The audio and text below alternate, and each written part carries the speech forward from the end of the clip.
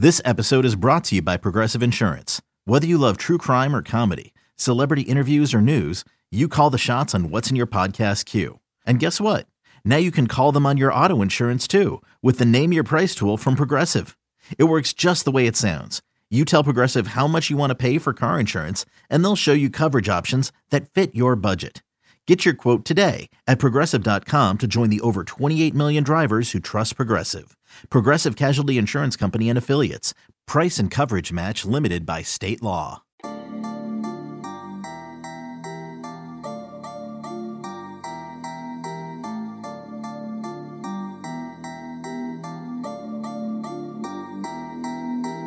Welcome into the Illini Inquirer podcast, and I don't want to go all John Rothstein here, but it is March. it is March. It is here, and Illinois basketball enters March on the 1 seed line.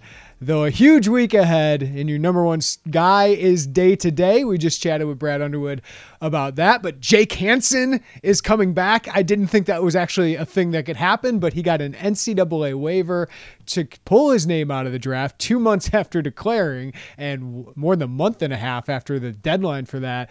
So Brett Bielema gets a boost. The sun is shining. The snow is melting. Good morning, Michael Carpenter. It is March. Oh, if you would have told me before the season started, a Big Ten title was top of my mind, but I'll trade a 1 seed for that. And you have it right in front of you. You know, you have a week where if you win one of these games, and we know which one's probably more likely of the two, if you win one of them, you have probably locked up that fourth 1 seed, regardless of what happens in the Big Ten tournament. So the fact that this team is in this position, and also, you know, for all the memorable wins that they've had this year, that Wisconsin one on Saturday's up there. I thought that there were so many things that we could unpack from that game, short-term, long-term for this team. And I noticed, by the way, I even got a shout-out in you and Joey's podcast. Yes. You guys went macro We first. went huge macro. You'd be so proud of us, Cart, because sometimes I feel like you miss the micro of these games. Like, so when you're 9-5 or you lose a game here against Baylor, but for me at that point, you had so much youth and you competed with them for all but like a couple minutes. I'm like, I think this team's pretty good still. Like I was almost more encouraged after that Baylor game. The Maryland game, not so much, right? Like the Ohio State game, I thought, no, Ohio State's pretty good. I don't know if you're going to regret that loss at the end of the year. But that game to me was all macro. To me, that was, you know, you found a way to win a sloppy, ugly, scary game when you didn't play your A game and you didn't have your star. Right? You found a way to win without the guy who's not going to be there next year. And for me, you know, we could talk about even for the short term. For me, like if Ayo has an off game or Kofi gets into foul trouble, you know, you have a program. Like you have other guys who can step up and make plays. And the theory, of course, going around is that should help them. Like, hey, DeMonte Williams, maybe he's more aggressive. Andre Curbelo, maybe he's more assertive offensively. Adam Miller, maybe more assertive offensively when Ayo comes back. But I just think for the long term, that just tells you Brett Underwood's program not going to be as good next year. Like, this is one of those great years. You know, we'll see what happens in the tournament, but this is one of the great years you're going to have. Like, Illinois doesn't get in contention for 1 and 2 seeds that often, even when they're really good, and they're not in conversations for the Big Ten championship that often, even when they're really, really good. Like, the 2000s, I just don't know if runs like that's going to happen again. So, but you're probably still going to have a team, Carp, that's going to be comfortable in the NCAA tournament, right? You're probably going to have a team that's going to be in the top 25 for parts of the season or maybe most of the season. And I thought that was so encouraging. I just thought you had a tough-minded program that has players who make plays. I spoke with Corey Bradford yesterday. I spoke with him about his freshman year as he comes in, and he sat out a year, and that would have been the year that Illinois won the Big Ten title in '98 with all those seniors. And he said that was an invaluable year for him. And he wasn't even playing at that point, but the words like culture and identity and things like that John Gross is never quite able to figure out. It does feel as if there is a sort of, you know, mantra that this team and this program, they follow, regardless of if they're freshman or junior, senior.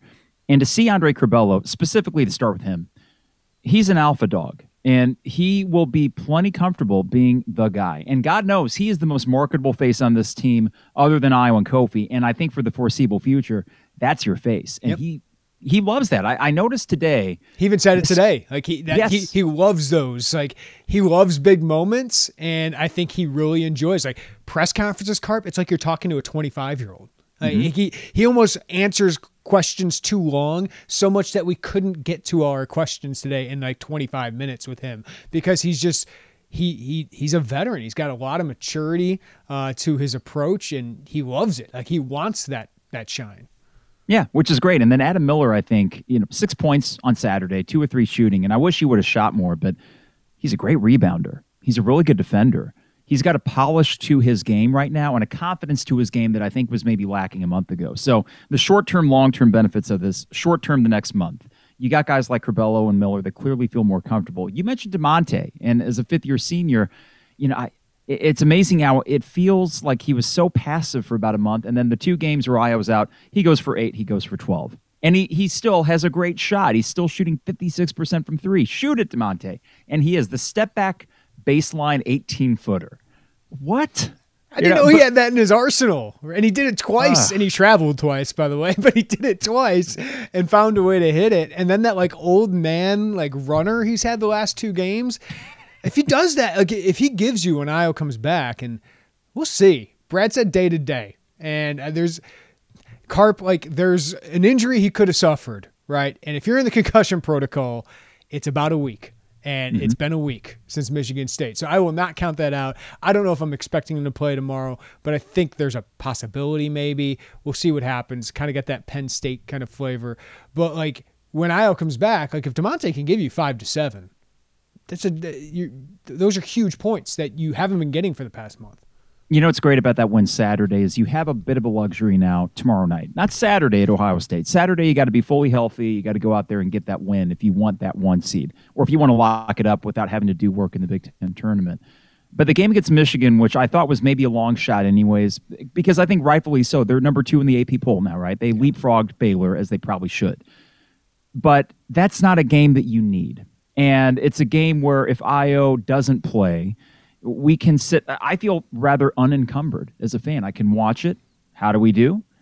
Probably going to lose, but it wouldn't surprise me the way this team is playing right now that if they compete for most of it. And I think that all this year, it's been easy, and myself included, to get sucked into these moments where they've been messy, where they haven't been good, and then kind of lose the forest for the trees, right? And say, well, wait a second. Really what this team's identity is they have this toolbox of unique ways that they win games. And it isn't 04-05 in terms of the efficient offense and clean basketball. It isn't 01 where every single night they show up, but they just lose a few. Yeah, I know it's more up and down, but they win more games than not in very unique ways. And I think that may bode well for March, as long as you avoid the at Michigan State-like or the Maryland, the Ohio State-like performances.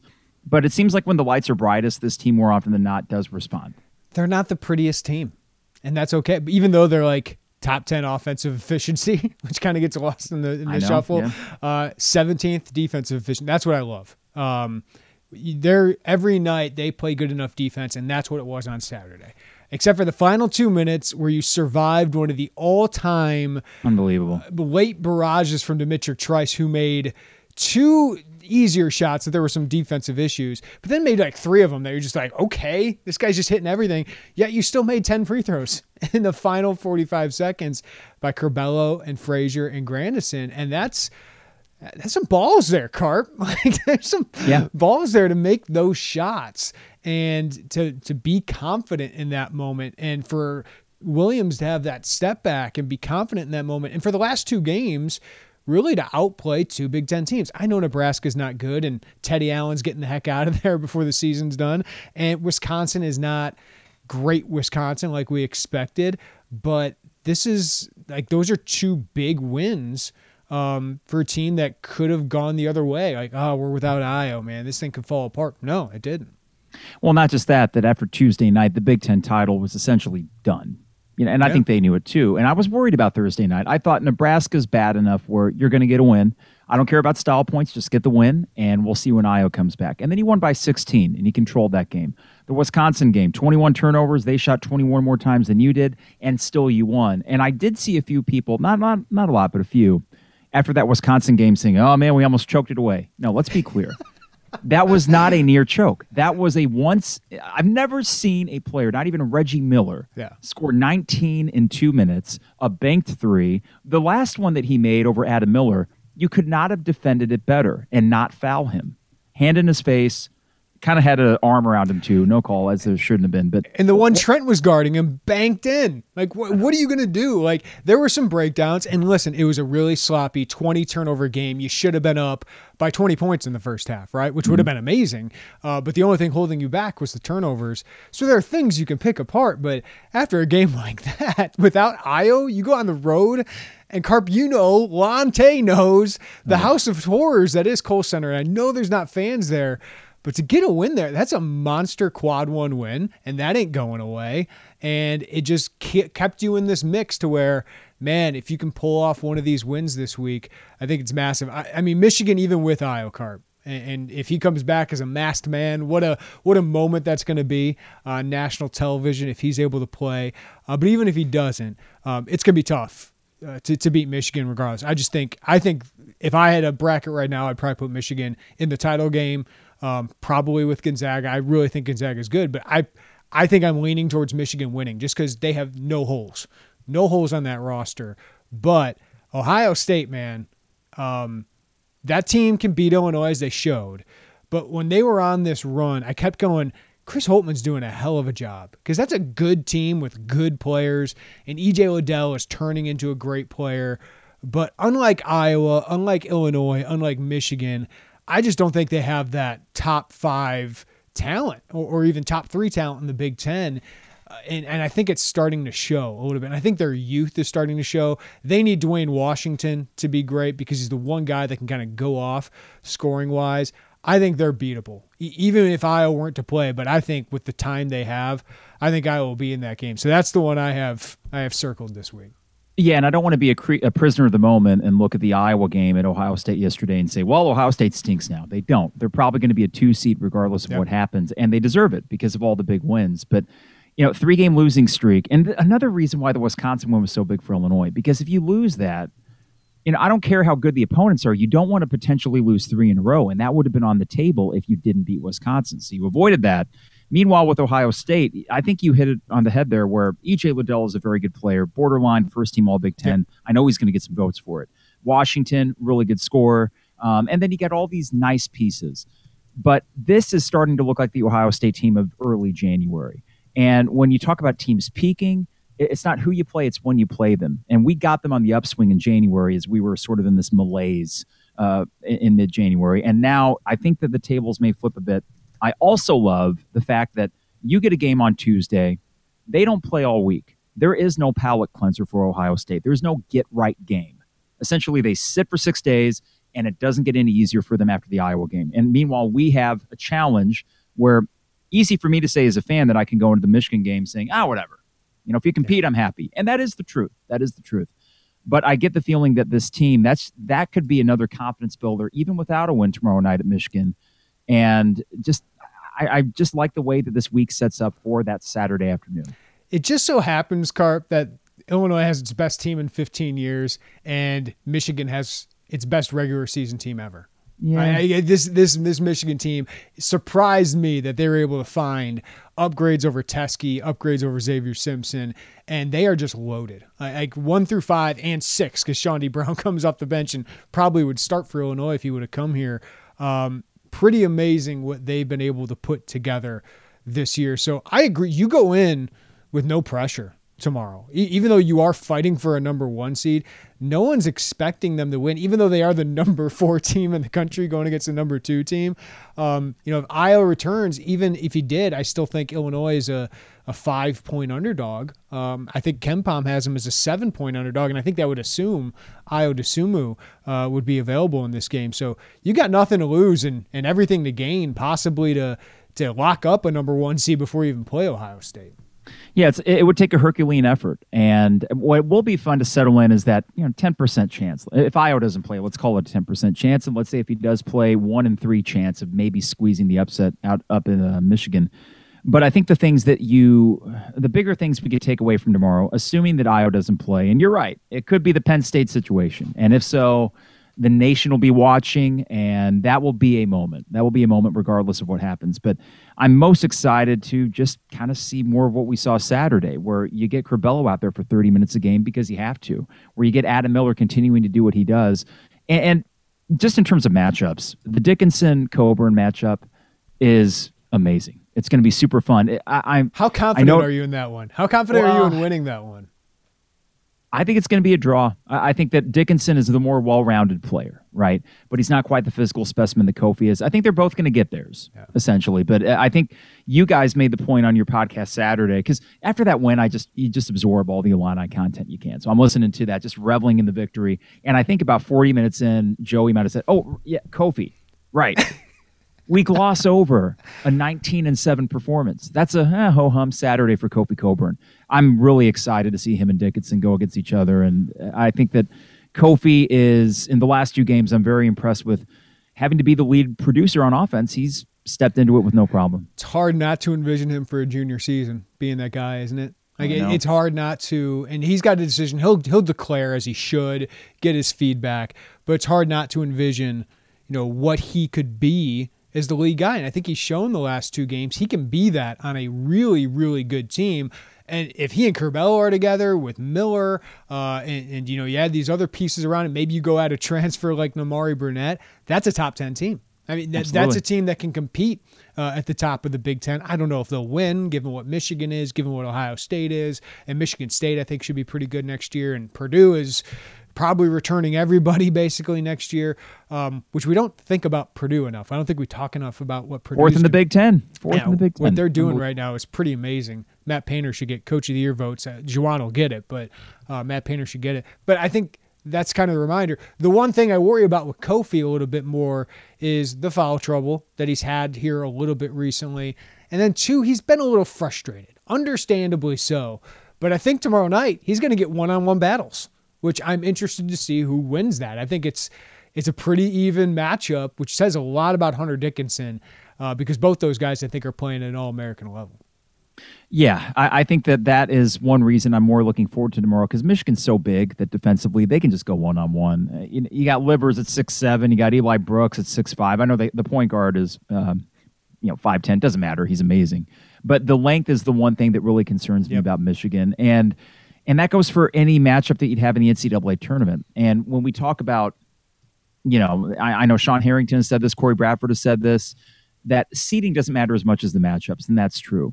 I do think, though, that if we're looking further down the road in the NCAA tournament, it's really this simple. You get a win this week because you want to avoid Michigan, Gonzaga, or Baylor in a potential Elite Eight matchup. That's it. And I look at anyone else on the 2 line and think, I'll take those guys over the top 3, because it is 1, 2, 3, and then everybody else get in line, Illinois included. So, yeah, it's a situation that it's easy for me to say not playing in the game tomorrow, that I can sit back, relax, and see what happens. I'm sure it's different in the locker room. I know that Underwood walked back a little bit the comment he made about, hey, we're going to play who they give us, and we aren't going to back out of anything. Talked about all the respect in the world for Michigan today, but I bet there's a little bit of juice in that locker room for Illinois for tomorrow night. I do think he's given a little juice to Michigan too. Just to be honest with you, that's okay. That's okay. Which I could tell he was frustrated. That's why I asked, "What are your frustrations? Like exactly what are your frustrations?" And I get it from his.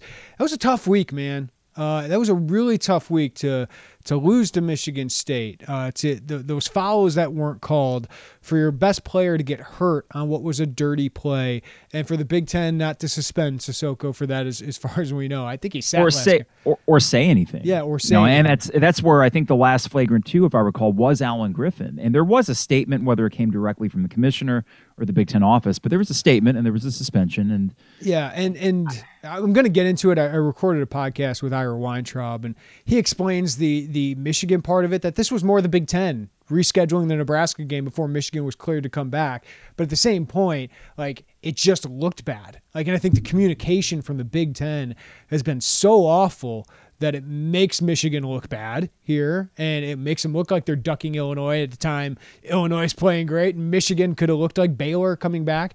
But credit to Michigan, they haven't. Right? Like, they haven't, and they've been fantastic ever since then. I do want to add this, Carp. Iowa is streaking towards a 1 seed right now. Like, if Illinois falls twice here, Iowa is the team to look out for. And right now, they aren't there. They're the number 3 or top 3 seed. On the 2 line, they're in the top 3 there, right? But they are ending the season. The February Fran talk again was way too premature. they've beaten Rutgers, Wisconsin, Michigan State, which now looks like a good win, Penn State at home, now Ohio State, and I think they're going to win their last 2 games. That's going to give them at least one more quad 1 win, and I think they're going to go into the Big Ten tournament as a top 3 seed and be a very dangerous 3 seed, and hopefully it's Illinois and Iowa in that Big Ten semifinal in the tournament there, but they quickly are making a beeline for that 1 seed. So if Illinois slips up twice this week, I think Iowa is in a decent position to possibly get in front of Ohio State and Illinois. Keep them at arm's length. That would be a buzzkill. And if you get the good matchups in the 2 and you happen to be in, well, I guess they would probably not put Illinois in a Big Ten team's region. So that, no. But you would likely play them Saturday in the Big Ten tournament if this holds. And I'd love it. I actually think it's a favorable matchup for Illinois. I think it has been the last 2 years where Iowa's strength is that when they get hot, good luck. And you have they can beat anybody. Yeah, right. But you have pretty good perimeter defense. And that's one thing where I think your athletic guards, Iowa is not super long. They aren't that much bigger than you are. So that actually, I'm so glad to have locked up that 2 seed because you look at the path even for Michigan. And the way those seedings are kind of set up now, I'm pretty sure that a Michigan State would be up there, or Purdue, which I want no part of Purdue right now. Yeah. I really just don't want part of a Matt Painter team at this point of the year. And I know it looks easy for Iowa to win the next 2, but I'm still holding out that sliver of hope that we get a little February Fran. And I thought yesterday when Ohio State got it within 4, I thought, well, here we go. I just don't think Wisconsin has it in them right now, man. Like I probably not. Outside of that Trice thing, they looked awful. They looked awful against Illinois, and they just look mentally weak right now, which is odd to say about a Wisconsin team. But yeah, I mean, if it holds right now, if the standings held right now, you'd be in the same side of the bracket as what? Wisconsin, Maryland, Rutgers, and Indiana? You'd get the winner as it holds, and it may not hold. That's a thing. But, Rutgers, Indiana, I'll take that over, let's say, the winner of the Michigan State. I think it'd be Maryland.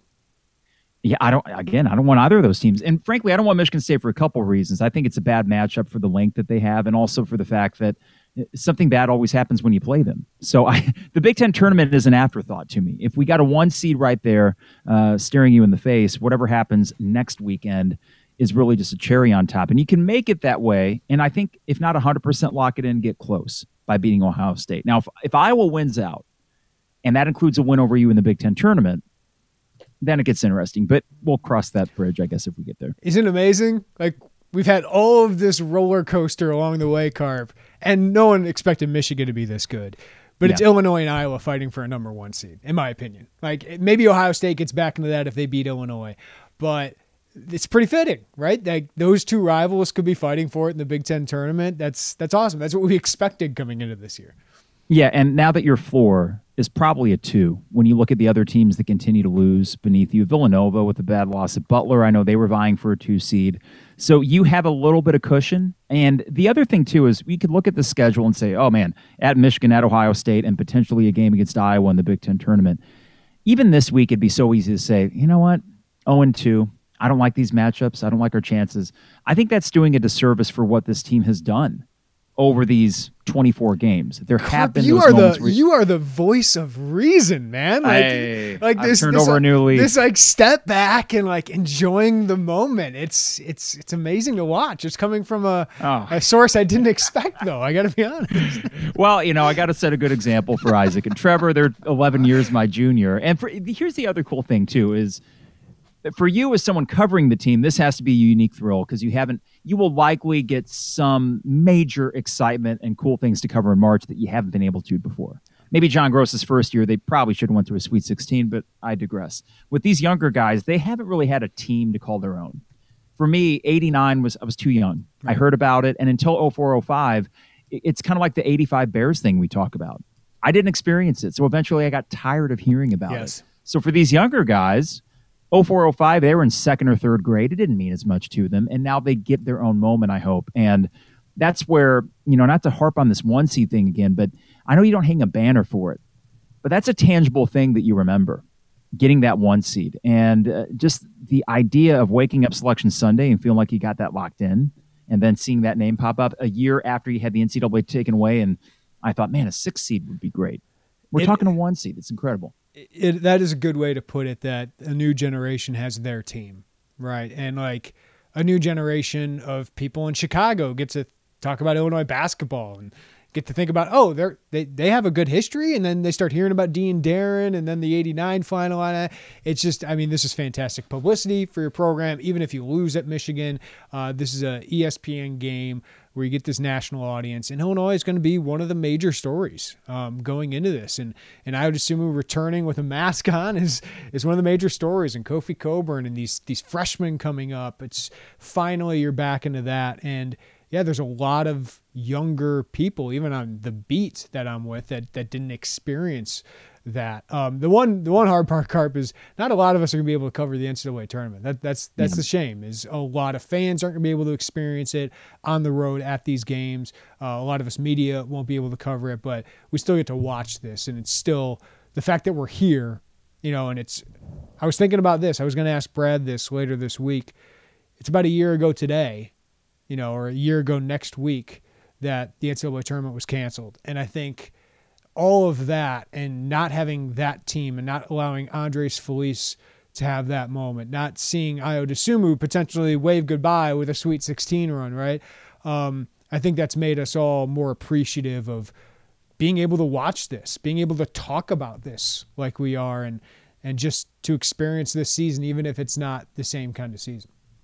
I was watching the halftime, or right before the Iowa-Ohio State game, the CBS theme comes on, and like chills. Because I can picture 2 weeks from what would have been yesterday, I can picture that moment at 5 o'clock on that Sunday, music starts, and oh my God, it's back. It's back. And not only is it back, but when we talk about Illinois basketball, I think as a fan base, we often feel as if, I say we, like I'm not lumping you in there, but as a fan base, there's this borderline inferiority complex, or I should say this Murphy's Law thing, where we always feel like whatever can go wrong will go wrong.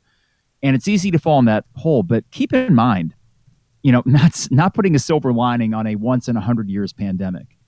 But what that ultimately led to was another full season with Ayo Dosunmu. It is leading potentially to a 1 seed in the tournament, and it's leading to a much better chance to make a deep tournament run than you would have had last year.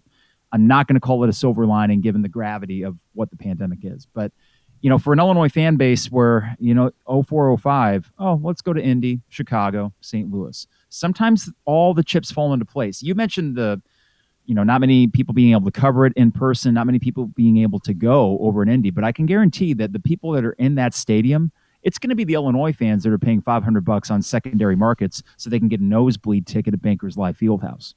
It is going to be a pro-Illini crowd in every single game they play over there. So, all the stars are aligning in the most roundabout, weirdest way possible for this team.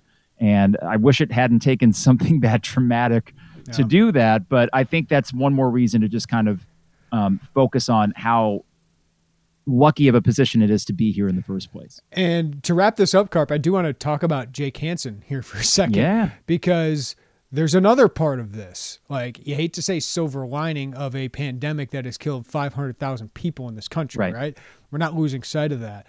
But he's returning despite declaring for the draft 2 months ago. Like, somebody asked me about that possibility this morning. I'm like, that's not possible. No, it is. I was wrong. He got a waiver to come back. And Brett Bielema, instead of taking over a program that would absolutely, in my opinion, and a roster be at the bottom of the Big Ten, he returns 15 super seniors for an extra year of eligibility. And most of those guys are starters and key players on your team.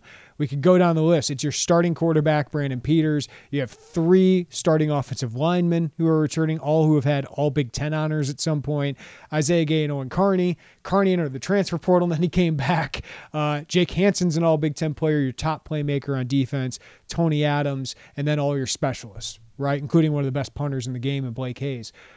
You get all that back for an extra year, where I don't know if it means you're making a bowl game, but instead of being by far, I think, the bottom team in the Big Ten West, all of a sudden you have a very competitive roster in year one for Brett Bielema, where you can have a decent season, whether that's 5-7 with some close games or making a bowl game or getting 7 wins or something like that. You have like a jumping off, spot that's way better than some previous, starts to tenures we've seen. Oh God, the first years of Beckman, of Ron Turner, of Ron Zook. I think he had a combined 5 wins, probably 4, because I think Ron Turner was winless, and then the Cubitt year was sort of its own thing. Lovey was 3-9, and I thought Lovey and Beckman actually had some pieces, and it just didn't work. Yeah, well, I mean, Beckman had basically the entire defense back from a top 10 defense nationally or top 20. But yeah, I think that it's tricky. When we talk about sports, these are for fans a diversion, and it's entertainment for the most part, and it pales in comparison to the larger things going on. But out of all the athletic programs that have been maybe hurt or hamstrung by something like this, talk about making lemonade out of lemons for Illinois basketball and football. And it is a rare position. All these things. I was actually thinking about if Lovey had not beaten Wisconsin, and he gets fired, and you go into this coaching search a year early, going into COVID-19. You have a new coach, and then the COVID-19 impact year happens, and then you're just kind of stagnant, right? There's no way that you really could have done much of anything. Well, no. Instead, you bring Lovey back, and now you have Brett Bielema, a proven commodity, as your head coach. Not saying it's a guarantee it's going to work out, but man, at the end of the day, as Illini fans, it's very easy to go down this sort of rabbit hole of, God, we got screwed again. Io got a broken nose, and we got screwed. Well, I tend to view it as, broken nose sucks, but it happened in the 3rd week of February, not the 3rd week of March. Yeah. He's back. We're going to be fine. So I have turned over a new leaf. Look at this. How zen am I? How zen? It's crazy. You get the vaccine, have a rough day or two, Carp, and then you're right back on it.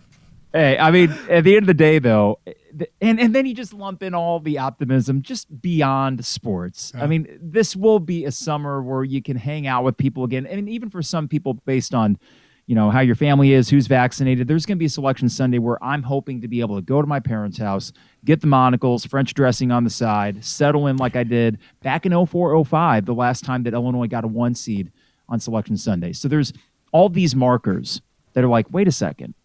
It's going to be okay. And for this Illinois basketball team specifically, I think there are more signs than not that they'll find a way. And I'm not saying national title. I'm not even saying Final Four. But I am more and more confident, especially after the last 2 games with what the supporting cast did, that this team is not going to flame out. No. They will probably end the season with a loss. But I would be surprised if it were one of those all-time Austin Peay kind of moments. Carp, happy March. It's a happy March to start this with Illinois fighting for a 1 seed, Jake Hansen back, and enjoy. I know we're not there and we got pods before that, but enjoy that selection Sunday. That sounds like a good time. Absolutely. And I'm going to enjoy this week. And hey, tomorrow night, whatever happens, happens. And in your gut, I know no inside information or anything, but in your gut, I'm telling myself Io's not going to play. Yeah. But in my gut, I'm like, Carp or Derek Piper will be there. And I'm going to tell him to get there early because I'm wondering if he'll be working out kind of like he did against Penn State, just seeing if he's good to go. Maybe the doctor said already ruled this out. And from everything I heard, it was unlikely that he would play against Michigan, but you never know. I mean, Brad Underwood said day to day today, and he sounded more optimistic. And when he was asked, like, hey, could Io benefit from this time off? He said, we'll see. We'll see. And that's about it. So very cryptic. Yeah. So just leaving some crumbs there. But I think it adds a lot more drama, the possibility he could come back. But I'd be surprised if he wasn't available for Ohio State. Yeah.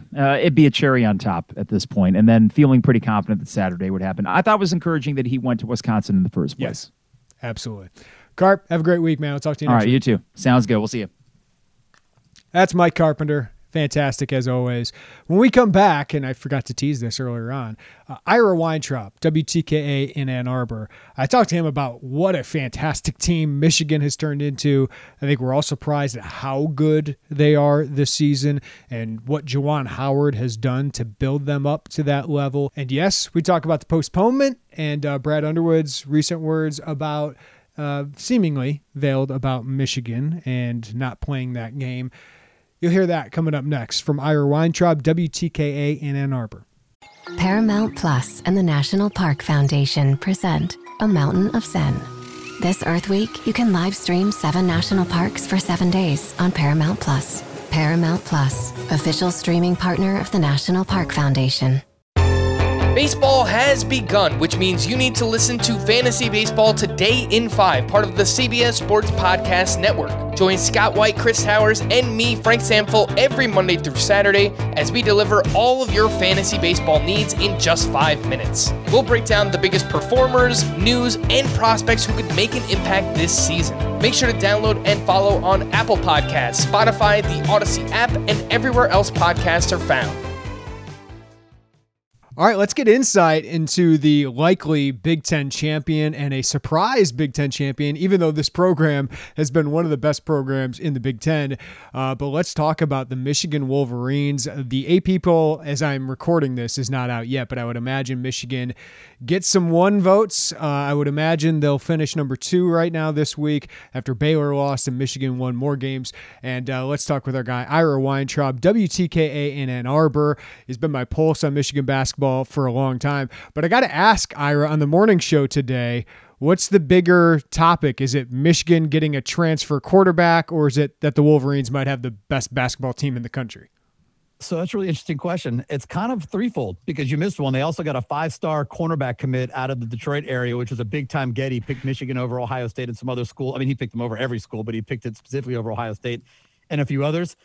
I mean, I would say right now I'm a big basketball guy, and you know that I grew up. I love basketball, so for me, it is basketball because you're in basketball season. But football team has yesterday was the 4th day of spring practice. I don't know how you call it spring practice when there's that much snow on the ground, but it's kind of a split. Like the news about the quarterback was important because they needed depth in the quarterback room. The cornerback commit was huge. He's probably the biggest get that they're going to get in this class for many different reasons. But to me, nothing is bigger than Juwan Howard's squad about to be ranked number 2 in the country and 1 win away from winning the Big Ten championship. Yeah, and I have to be honest, Ira, when I was up in Ann Arbor, it was one of my, I think back to road trips. I used to make road trips covering basketball. And after Illinois and Ayo Dosunmu won at Michigan last year, I started to collect these doubts about Juwan Howard. Admittedly, they're premature, right? I always thought when they hired him, he's got a really high ceiling. But he was 11-8, 2-6. Things just didn't seem to be going well and gelling well. And let's face it, he was replacing a legend in John Beilein that I know you and I have such high respect for. But since that game where Ayo had that ridiculous shot over Xavier Simpson, he is 21-5 in the Big Ten. What's led to this turnaround? He's a great coach. And he brought – so it does help, and you talked about John Beilein. So Juwan didn't have to create a culture, a good culture, right? He inherited a great culture, but he wanted to create his own culture with, that started with that as the basis. But he also had the Miami Heat background as his basis. And that's the thing that really people, I think, undersold or didn't understand is he was one of their main guys as a defensive coordinator, as a coach. He helped basically coach up Bam to the level of that Bam became as a big man in the NBA. So he's a big man coach. You see that with Hunter Dickinson. Yeah. He was an egghead as a player. He was an egghead as the longtime bench guy and then eventually as assistant coach. The questions that we had weren't about coaching acumen or anything like that. It was just about how he hadn't been in college in 20-something years, in any aspect. So we had those questions too. We didn't know what was it going to be like for him with recruiting. Would he be good at it? We probably knew the answer was yes, but would he be good at it in the context of the commitment of time and effort and energy? And a guy that's made as much money in the NBA as he has, you don't have to put that kind of energy in. But Juwan, he works really hard. He loves his kids. He's a really smart guy. And he brought a lot of really smart X's and O's. He kept the ones that were here, but he also brought a lot with him. And there's a lot of things that go into this. And it helps that he has a really talented team. And it helps that he went out and brought in 2 transfers to come in. Mike Smith from an Ivy League school who won 4 games all last year, but the kid's obviously very talented and he's hungry to win. And Sean D. Brown, who's an excellent 6-man, who's super athletic, can shoot the lights out from outside. And he came from a Wake Forest program that he went there expecting them to be good. They weren't. So he has no experience of being on a good team. He's hungry to win. So you add a lot of experience that's on the team of players that are really good, bringing in good players that are really hungry to win, and having a really good coach who also has good assistant coaches around him. It's just a really good combination. Yeah, and I felt like even saying that I was a little higher on Michigan than some because I think I had them 5th in my preseason poll. But my big questions were, you knew Franz Wagner and Isaiah Livers were really, really good players. But my questions were at point guard and center because they lose Xavier Simpson, they lose John Teske. but they seem to have upgraded both. I don't think any of us saw that coming. Let's start with Hunter Dickinson. You mentioned him, the freshman center. He was a highly ranked recruit, but he's among the best players in the country this year. What makes him so effective, and what's made him so effective right away? Feet, hands, and IQ. I mean, he's got great feet. If you watch his footwork, he's a freshman, so there are moments, but you see his footwork, it's great. He's got great hands, his ability to catch a pass, to grab a rebound, but also to make a pass. So that IQ and the vision. He is, and we've had a lot of conversations about this, and we can kind of make comparisons with Kofi versus Hunter on the inside. Hunter is really good about kicking the passes out and finding open guys. He doesn't have a ton of assists, but he's got a ton of hockey assists. Mm-hmm. He's got a lot of those if you actually track those. And we go back, and Kofi doesn't kick the ball out a whole lot when he gets the ball double team, right? And I think that's a big part of what Hunter brings to the table is that high IQ to go along with a really good skill set. He came in expecting to be good, and we thought he'd be good. We did not expect him to be at this level this quickly, and he's also better on the defensive end than we expect him to be this early. But he gets one-on-one coaching from Juwan Howard. I mean, it goes back to that where Juwan coached Bam with the Heat. I mean, even when Juwan was a player, he was coaching guys on the roster. And then he became an assistant coach, and he brings that with him. So you get elite big man training with a big man that comes in that was obviously fairly polished coming out of a DeMatha program that's, usually brings out pretty good players. And so Hunter brings all those. And John Teske was a really good player. He was a fun player. He was a fine player. But his ceiling is kind of seems like what Hunter's floor was when he got here. We weren't expecting that, but that's kind of what it looks like once he started getting going in the Big Ten season. No, yeah. And then when it comes to, and I'm not a big comparing guys. I love Xavier Simpson. My 7-year-old loves Xavier Simpson. She misses him being out there, even though Mike's a great player. Mike's a different kind of player. So Mike did not come in with the defensive chops that Xavier had while he was here, but he has really gotten better at that, and he bought into playing defense, and that's allowed him to stay on the floor, because that was a question about Mike Smith was he's not super tall. He does not come in with a lot of pedigree with being a pass-first guy, and he hasn't had to play a ton of defense.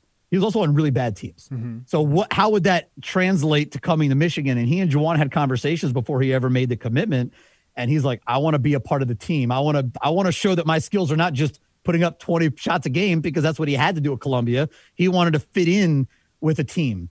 And so he brings a guy that, while he only shot 30% or so from three at Columbia, well, he was chucking because he felt like he had to. Here, he could be much more methodical in shot selection.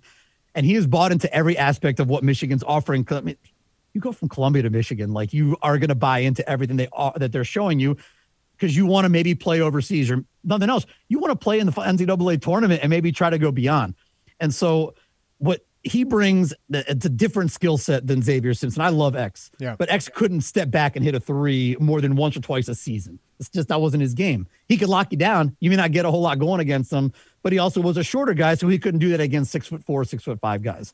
Smith still has that height issue, but Smith can get the offense going. He can really trigger the offense. He can do the pick and roll game, and he can step back and hit a three. So if the time is there on the end of a shot clock and he can't get the ball to somebody else, he can make that shot. And so, they have upgraded at point guard and center, while the other guys have all gotten better too. Right.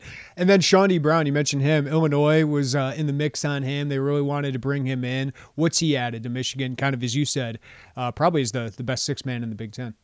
That's the biggest get for them, I think, of all of them. And think about this. There was at one point in time, people were thinking that Nojel Eastern was transferring from Purdue to Michigan. I don't know if you remember that. But I do, yeah. If Nojel comes here, more than likely Chaundee's not here. Maybe he's in Illinois. He's not here. And Nojel Eastern, I mean, you and I are better jump shooters than he is. And, I have no idea how good of a jump shooter you are. I know how bad of a jump shooter I am. It doesn't fit with this team. You don't need that. It's been shown now. What you need is shooters around, and guys that can shoot the ball and play defense. 3-and-D guys. It's an NBA thing, right? It's a basketball thing now. 3-and-D guys. That's what Chaundee Brown is. He's a 3-and-D guy, and he can also.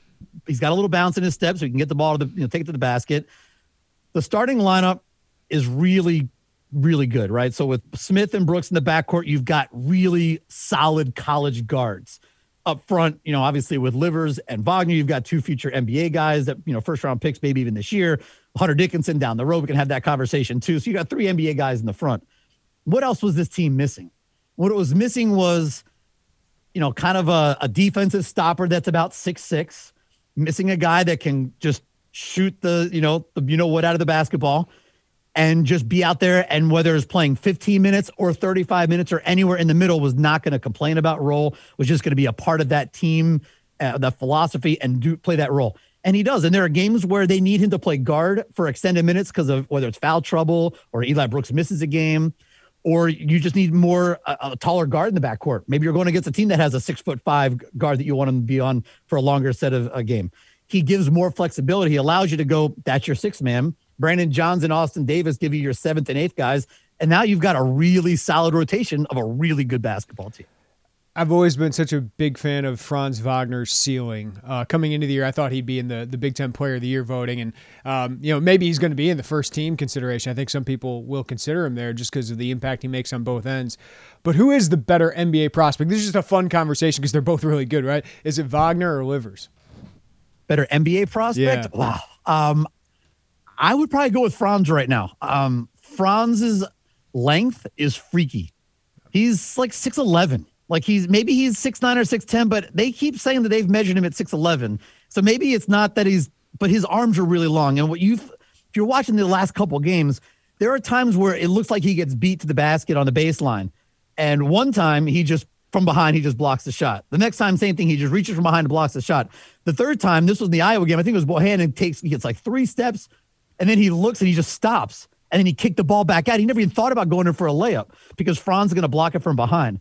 His ability to block passing lanes, block shots, his IQ, his Euro step, he's got so many skills. I think that in the long run, he is the better NBA prospect. But I think they're both really good NBA prospects because Livers is really bought into playing. We talked about this morning, actually. Livers is really bought in with Juwan to playing defense and becoming an all-around player.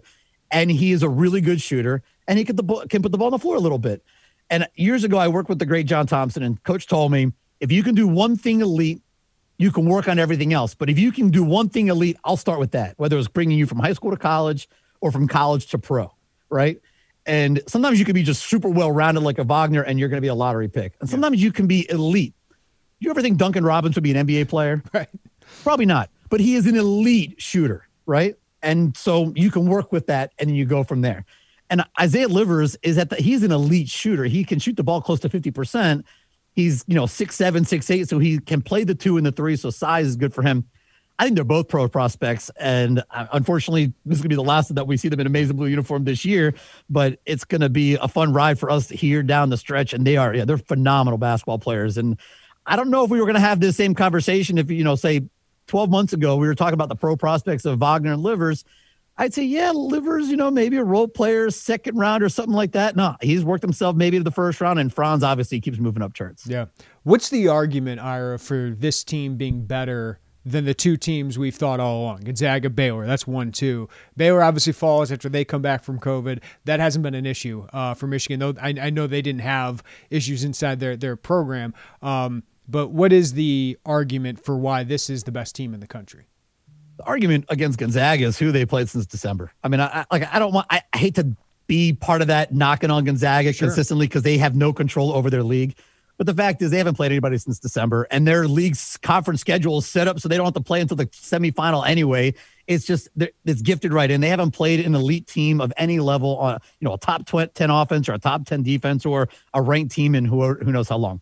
At Michigan, their lone loss was with Eli Brooks out. He was injured in that game. They've won every other game. They had the hiccup coming out of the pause was a half and a couple of minutes before Davidson's cheap shot in the Wisconsin game. And they've been playing elite basketball for the last, even before the pause, but they've been playing elite basketball. And I think that Gonzaga struggling for a half with Santa Clara. I'm not saying Gonzaga's not a great team, but if you want to tell me how they're playing right now, they're having struggles at a half against, one of their weaker conference opponents. And Michigan is, going to Columbus and beating a top 5 team. Michigan is hosting Iowa and beating a top 10 team. See what happens in the matchup against Illinois. But I would say that would be my argument there. And with Baylor, they just lost to Kansas. They went on the road and lost to a ranked team. Michigan just went on the road and beat a ranked team. And I can make it as simple as that. I think all three are great. I think Michigan is playing the best right now in the country, but in the end, they're all 1 seeds. I don't know if you're just splitting hairs. Right. If you're the 1, the 2, or the 3, I guess maybe it matters based on what bracket they put you in with this S curve they're going to do in Indy, but you're 1, you're 2, you're 3. Michigan right now, they're 2 in the net. They're going to move up in the rankings to number 2. And I'm convinced that if they win these last 3 games, that they could jump enough votes in the first place with Gonzaga, just because enough coaches and media will be like, you've won how many in a row to win the Big Ten? If they do that at the end of the regular season, they may actually be the number 1 team in the country. Again, it doesn't matter. You got to do it again the next thing after that, but they have a chance to be there. Yeah. Gonzaga has played 1 top 75 KenPom team since January. Michigan has played all top 75. I mean, that's true of almost every Big Ten team, unless you played Nebraska a couple times, and they played them in December. So that's the argument there, and that's why being tested night in and night out, I think, is so good for the Big Ten going into this tournament. How good the Big Ten. It is fun how good the Big Ten is. And on a quick aside, and I hope he can play tomorrow, but the shot to Ayo, the kid from State should have been suspended, and it's just unfortunate because you guys are playing well, and we want to see this top 5 matchup, right? Yeah. That's what Big Ten or good basketball is all about. We've had all these great matchups, and this final stretch last week of the Big Ten regular season, the Big Ten tournament, this is going to be as good as it gets for must-see TV viewing as we've had for Big Ten, down a home stretch in a long time. Yeah, I want to get into the Ayo thing, but I got to bring this up, Ira, because I need you, who's there on the ground, to fill me in on this, because the Illinois game was supposed to happen weeks ago, and of course it didn't, and Illini fans are still angry about it. I want to give Michigan the benefit of the doubt for this. They're postponing for safety reasons. It's not even them. I know you can get into this, but the women's team played the next day, and I just thought it was not a great look on the surface for Michigan. And Brad Underwood clearly, I don't think he's happy with the Big Ten more than anything for kind of allowing if you do governmental thing, like the states to make these decisions, these programs to make these decisions. So fill us in, Ira. What was behind that postponement? Because Illinois obviously would have rather played Michigan at that time than now without Iowa. We would have liked to have had that game happen then too. So the postponement was, I will not single out what sport it was, but an athlete from another sport that was not even in season yet, or maybe they were in the beginning of season, but regardless, went home overseas, came back with the variant, or one of those, the UK variant. And it scared the bejeebies out of health officials in the state of Michigan. And they did not issue an order, but it was one of those that they gave a recommendation that you have to follow, right? So they recommended, and I use air quotes recommended, so they shut Michigan athletics down 2 weeks, no practice, no anything at all. You could do like your workouts at home. You can go on runs outside, but I mean, it's Michigan in January, so you're not exactly going outside a ton. So the government essentially shut them down, and then the school shut them down. The AD was not happy. The coaches were not happy. Nobody was happy, but it was forced on them. So 2 weeks are up, and they have to then go through the return protocol of being cleared to play. And by the time Michigan was cleared to play on the men's side of things, Illinois and Nebraska was scheduled for the next day. The Big Ten had already redone the schedule. Michigan, Purdue, which was on the women's side of things, Purdue did not have a game rescheduled. Their weekend was open. Michigan had not, and Michigan, the women, because they had 9 games canceled, they had like 3 or 4 more games canceled than the men. They were still short of games needed to even get into the NCAA tournament. They were like 10-1 when they got shut down. So they were playing really well, but they had to get back. They waited. It was, I believe, the Tuesday. The game Michigan was supposed to play against Illinois, and the game the women did play against Purdue was on a Thursday. The women on Tuesday night or Wednesday announced that they were playing Purdue on that Thursday because they had finally been given clearance to go back into competition by all the medical personnel, et cetera. All the protocols have gone through to return to play, build your athletes back up, all the different things that they had to do. So they were given the clearance to play on that Tuesday night or Wednesday, if my timeline is correct. I just can't remember if it was Tuesday or Wednesday. But so the women, there were no conflicts for them to then play the game on Thursday. Purdue had no game Friday or Saturday. The women had no game Friday or Saturday. And for that matter, Michigan's women at that point had another week before their next game because of their bye in the middle of the season. So they would have had another week. If they didn't play Purdue that day, it would have been 30 days between games, not even like 23 or whatever. It was some crazy number. The Big Ten had already changed Illinois' schedule and said Illinois is playing Nebraska on that Friday by the time Michigan's men's team was given clearance to compete, because they were not given clearance to compete until the week had started. So Michigan didn't duck anybody. The Big Ten changed schedules. And if the Big Ten didn't change schedules, then in theory, they could have played Michigan, Illinois at the Chrysler Center that Thursday. But by the time Michigan could have said, hey, we're cleared and allowed to play, Illinois' schedule looked different. The Big Ten changed it. So Michigan didn't duck anybody. If you want to blame anybody, I completely agree with you. Blame the Big Ten because that's who you should blame because the Big Ten changed the schedule. They should have known, well, Michigan is coming off this pause. They might be cleared by this Thursday. Let's give them a chance to get cleared. They never gave Michigan the chance by the Monday or Tuesday to get cleared. The schedules were changed. The women's schedule was not. So the women still played. No. The men were not able to play. There's your long version of the story, but that's what happened. And isn't this a frustrating thing for me is the communication is so poor from the Big Ten for the last year. Really? The Big Ten has bad communication? Well, and this wasn't a thing, Ira, in 2019, right? And I get Kevin Warren's taking over a really difficult situation, but the communication for him for the last year has been so poor, and given this league and even a program like Michigan in the eyes of Illini fans, a black eye, and it's unnecessary if you just communicate those things. Like, and that needs to come from the league. Like Brad Underwood doesn't hear from the Big Ten about the Sissoko hit or, talking about the schedule. Like he doesn't have any idea what's going on until the rest of us do. And it's like, what? That shouldn't be the case. And I feel, if you would add Jim Phillips, like, hey, Kevin Warren has a really impressive background. I think he's an impressive person, but like he just doesn't have the relationships that someone like Jim Phillips would have had walking into this job. Yeah, now he's going off to the ACC, and I don't. And the Big Ten's probably going to look at that one in hindsight and as a big mistake. Warren has made some mistakes, and there's no question. And the biggest one is that he has no idea how to work the PR game, because it's really simple. When schedules get changed, it should be a big public announcement. Because if you go back, there's somewhere, Illinois is now playing Nebraska on Friday. It was just thrown in somewhere. Someone just say, "Oh, the schedule's been changed." There should be like the press release should have said, Michigan has not yet been cleared to play. They cannot get their clearance until this day. The Big Ten is changing schedules. Or Illinois can step and say, "Don't touch our schedule until we know what Michigan can do, because we'd like to play this game." Like the Big Ten has. Needless to say, the Big Ten has made a lot of mistakes. We could go back to how the football season played out or the beginning of it, et cetera. Like, there are a lot of them, right? Yeah. And yes, nobody has gone through this before, and everyone's making mistakes, but it doesn't seem like people are making the same level of PR mistakes that the Big Ten is making. When the Pac-12 is doing better PR than you've got a problem. When their commissioner is doing better PR than you, there's no question about that's the biggest issue, because we have had a lot of conversations here in Ann Arbor about the ducking thing, and because Ohio State said the same thing in football. Of course, our turnaround was, wait, did that mean Ohio State the week before was ducking Illinois in football? Because the answer is obviously no. Well, some Illini fans did feel that. Some Illini fans did feel that. They were going to have like 4 offensive linemen and 1 quarterback for the Ohio State and Iowa games. Like, there were protocols were put in place for a reason, so that you would not put teams in a position to be unsafe to participate, right? It's not that they didn't have enough good players or they just were going to get rolled. They had like 4 linemen and a quarterback, right? Like, you don't play. Nobody's ducking anybody. You're following the protocols that were put in place during this very unique year. No precedents have been set that, 3 years from now, our star player has a torn, busted his ankle. We're going to take this game off. They didn't create that kind of stuff. What's happened this year is unique and crazy and bizarre, has led to an amazing basketball season, but the PR from the Big Ten has been horrific.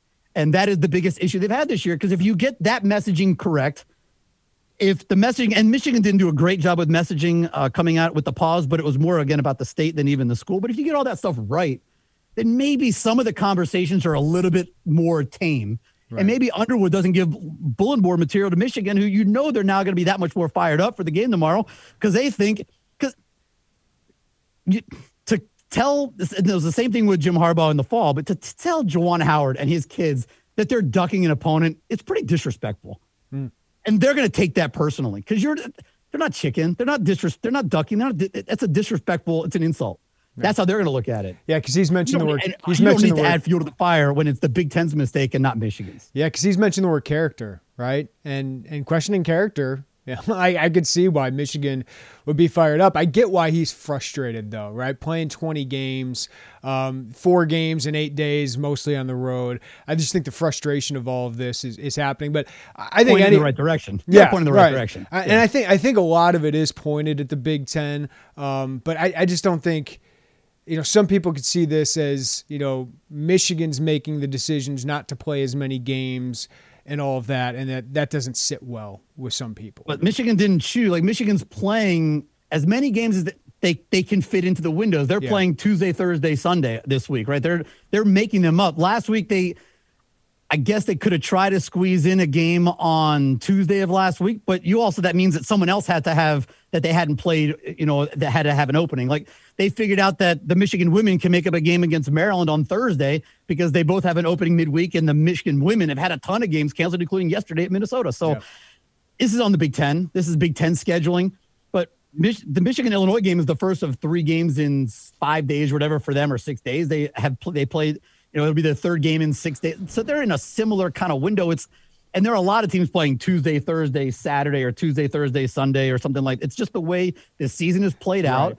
And it's frustrating. And I understand the frustrations. And if I'm Underwood, I get frustrated about a lot of things. And starting with the non-fouls in the Michigan State game, right? And the lack of discipline against a Michigan State player that should have been suspended. Yeah. And so I understand that it's kind of like when if you and I, especially me, still doing radio, I have a bad day. If I come in, I'm cranky on the air because I have something bad going. Like you can have other things all filter in. So if he's cranky, but just take it out in the right place. Yeah. Take it out on the Big Ten officials. Take it out on the Big Ten, leadership.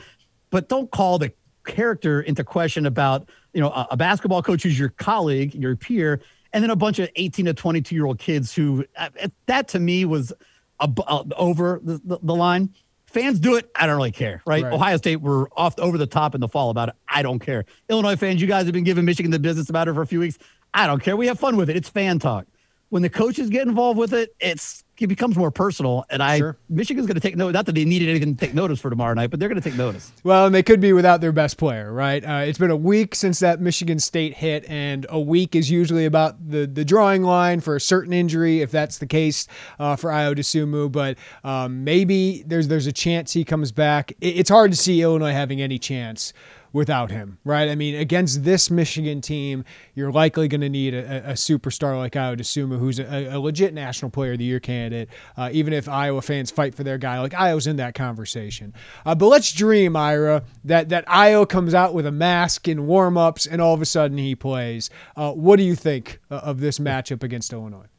If the Phantom of the State Farm Center can come out and play, that would be great. Because the conversations I've had with people here, we're unhappy that Ayo's hurt, right? Like, we want to see, I'm a basketball fan. Like, in the end, a win or a loss, more than likely Michigan's going to win the Big Ten anyway, right? Yeah. Even if they lose, more likely they're going to get another win. They're going to win the Big Ten in the regular season. So they're going to get theirs. I want to see the best play the best. And that's what I wanted. And when the injury happened and we know he's at and even with the mask, it's not quite the same. Even so, if he plays, it's just getting used to it the first game. So he won't be 100%. So it's disappointing for me as a basketball fan.